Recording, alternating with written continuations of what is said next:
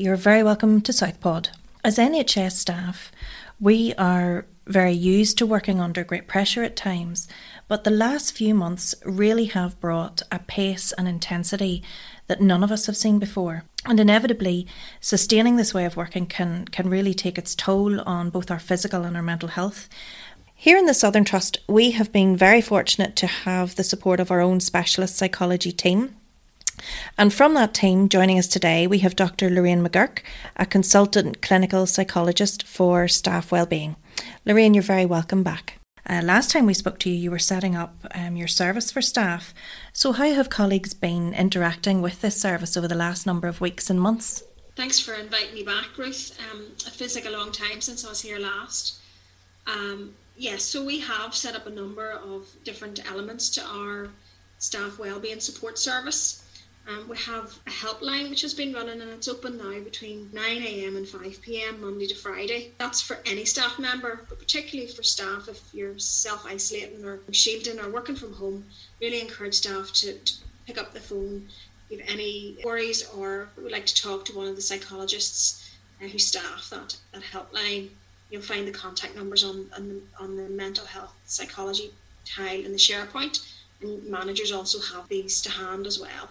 You can just give the staff on the helpline a call directly through that. How have staff been interacting with the service then over the last number of weeks? Well, staff have been attending a number of different services provided, as well as the helplines where staff members are ringing into that. There's also a community-based support team across the Trust, and they have devised what we call pause pods. So these are calm spaces which staff can access right across the entire region of the Trust. And they also offer group sessions for staff reflection and discussion and support. And so you can avail of their service on an ongoing basis. It's been very well received, actually. Staff, I think, are quite open to thinking about their well-being now at this point. They've been through a lot, and actually we know that healthcare professionals really go that extra mile. And even though we're in a different phase now of the pandemic, things are not quite over, but staff are probably thinking about how they're feeling and realising that they need that little bit of support because of the extra effort that they've put in, or because of all the things that they've been dealing with. Here in Craigavon, we have dedicated support team for the Craigavon hospital site. We have also in Daisy Hill, we have dedicated staff there to support staff on site. So those services are still available to staff, and really it's for emotional support and a listening ear for staff ongoing. It's interesting what you say about that staff really have reached that point where they're starting to think about their well-being. And I know we've all been through so much upheaval over the last number of weeks, whether it's home working or homeschooling or coming to terms with these Zoom meetings or social distancing, whatever it is. So we've a lot of staff, I suppose, I'm sure, struggling to adjust and adapt to these new norms, if you like. And Lorraine, what advice would you have for them? Well, I suppose the first thing for staff to know is that this is quite normal what we're experiencing, because we're creatures of habit. We like things to be very clear and certain, and this is really a time where things are very unclear actually, and things change a lot. I mean, we're sort of in a limbo now in the stages where we're sort of in between no COVID and COVID, if you like. So a lot of the things that we would think of as normal, we don't have, and potentially we're not going to be fully back to normal quite some time, and actually there may be things that continue to be different in our lives. So first of all, I'd say to people that the stage that you're in now is you've had a very busy period of time and a lot of activity and organising and really going that extra mile. So a lot of the time our stress hormones will kick in, whereas now we are in a stage where we may be feeling more tired, overwhelmed, exhausted. And if you're not feeling your normal self, or you're a bit more irritable or grumpy or snappy, all of those things are normal human emotions in the face of what you have been dealing with. So I suppose to give some reassurance that over time, to break things down, think about this as the next short while, or the next wee while, that this is how things are going to be for me, how you may be feeling. Sometimes we can be quite critical of ourselves, and we can be cross with ourselves for feeling the way we do. So it's really about bringing understanding to ourselves that this is normal and actually pulling our mind back to the present moment rather than running ahead. Using supports that you have actually are really important. So even if you can't be with others, that you are connecting, because human beings need connection and support, and especially in times when we feel more distressed or emotional. I would say that if there are practical things that you can do to try and resolve difficulties that you're having, definitely use that. We think of that as sort of a problem focused coping, so to take steps to resolve whatever issues you have. So that's sort of the practical problem solving approach for any issues that maybe you have that can be resolved. And then also to think of, if needed, the emotion focused kind of coping strategies that people can use. People tend to maybe use alcohol to avoid or dull down the emotions, but that is only really a short-term strategy. What tends to happen is that those emotions pop up again.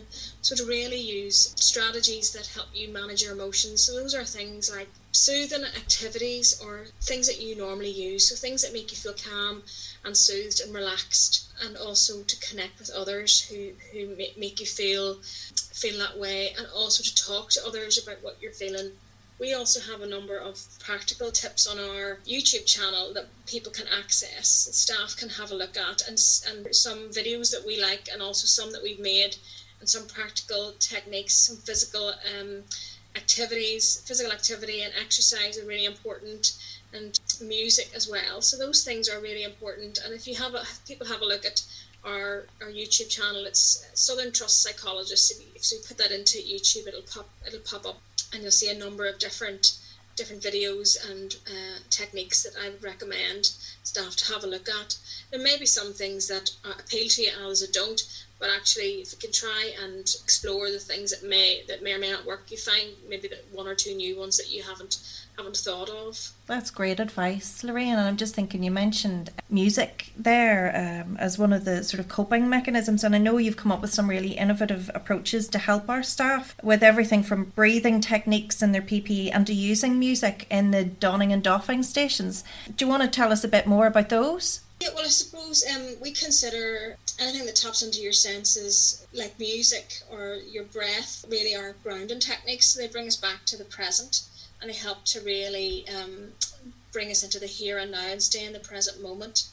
And they can also distract us in a healthy way from the worries and the anxiety that we have. So we have looked at the environment. Often people think about that psychologists offer supportive talking therapies or supportive spaces to help others. But actually part of our role has been looking at the environment, looking at the work environment, looking at the PPE and what that does to a person on a psychological level, and how it affects communication and team dynamics and all of those sort of things. So we've been offering managers and teams advice and understanding about why they may be feeling the way they are.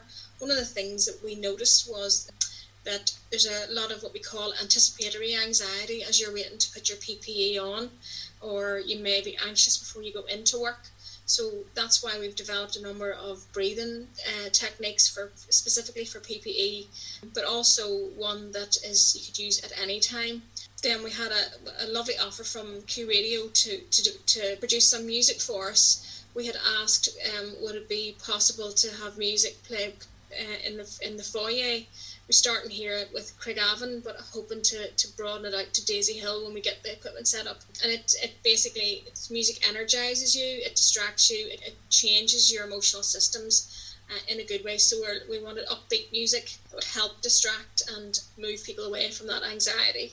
And then also to not have any news or ads, because they can bring you back into difficult negative emotions and back into what's happening in the world. So if people are in Craigavon, we've just set it up like just outside the Donnan area there, and it's just really to create a different atmosphere in the hospital. So we hope that staff will feel the impact of that in other areas, Trust and Daisy Hill as well. We get that sorted out. But it's just a really innovative way that you can use our understanding of psychology to help people in a very simple way, actually. And the same with the breathing techniques that we've asked staff to think about using to help themselves, because wearing the PPE is really another very difficult thing to have to wear, and it's very triggering at times for staff, and emotionally difficult, as well as in the physical temperature and the discomfort that it brings and the pain that it can bring at times as well. You're speaking a lot here about our staff, particularly on the our 2 acute sites, and I'm just thinking about our colleagues who have been off through this period because of shielding. And I'm just wondering, are they able to still contact you, Lorraine? Have they been in touch with you, or what particular difficulties or issues might they be facing? Yeah, I suppose we kind of find that there are 2 categories of people who are at home, maybe people who are unable to work because of the health problems or being in an at-risk group, if you like. And we find that for some of them, they might feel guilty about being at home or feel frustrated. So there may be difficult emotions for them, or feel disconnected from their colleagues. So we've had some contact from staff in those categories as well, through our helpline, and actually some contact from people directly to the different parts of the staff wellbeing support services too. One thing I would say is that people who are working from home because they have to shield fall into a different category entirely. So if you are working at home, you're still at work. There may be an awful lot of other challenges that you have, maybe juggling family commitments, feeling guilty that you can't be at work, or that maybe others think that you're not working hard. But actually the research would suggest, and from my conversations and my assessment of it as well, is that you're probably taking less breaks. You're not seeing the people that you would naturally see to have sort of pauses in your work day, which are really important. And so it's really important that the staff who are at home can recognise this, that they do make time for themselves as well. And fall into this sort of idea that we should be having back-to-back Zoom meetings, or meeting space meetings because we're available, but actually we all need natural breaks during our day. And so we're trying to make everyone aware of the importance of slowing down, having breaks, and making time as you would do in your normal working day, to have those natural breaks and connection with others, and staying in touch with colleagues when possible too. That's such sound advice, Lorraine. And I'm just thinking, when we talk about this, it tends to be in how big a challenge it is, and I'm wondering if we looked at this from another perspective, because whilst we all find change difficult, in many ways when we look back over the last few months, there's been huge innovation and creativity and a coming together of staff really to meet this challenge head on and come up with new ways of working or doing things. And is there something about focusing on what we've learned and looking towards the positive that can help us as well? Absolutely. And I think we're starting to see staff have conversations with us, either individually or in groups, about some of what you're talking about there. Although there have been an awful lot of challenges and negative things, and things that maybe haven't been the way that we would want them to be, there is that sense of, like, what are we learning from this experience? How have we grown? What would we do differently? What would we keep doing actually that would be helpful to us? And there has been a real sense of pulling together and community spirit. So that's a really helpful thing for people as they work through those difficult emotions that can arise as in this phase of the pandemic, and to actually think about the meaning of all of this for them, and the purpose that they've had in all of this too, and to try and have a flexible mind where we balance both parts, actually, the things that didn't go well, but actually draw our mind to things that did go well, or that were helpful, and how we relate to that in ourselves. So that can be really helpful. Even the idea of having to work differently with people who with patients whose family can't be in contact with them, and how you have been in the link person, or what you have done to really help the families. We've had really good feedback from staff members who have had family members in hospital, and saying how much they appreciated staff, the effort that they went to help their relative, and also in the community as well. You hear those stories right across the board. So trying to see the broader picture is a really, really important thing. And to see, as you say, the positives and things that we're grateful for. I think maybe one of the things that will come out of all of this is that we'll be more aware of the things that are important to us, and do more of that, and see more of the people that we want to see and be connected to, especially when we can't see them at the moment. Lorraine, I'm sure you have been incredibly busy over the last number of weeks, but are people still able to access this service? Yes, they are, and we are encouraging staff to use the service if they feel that they need that support.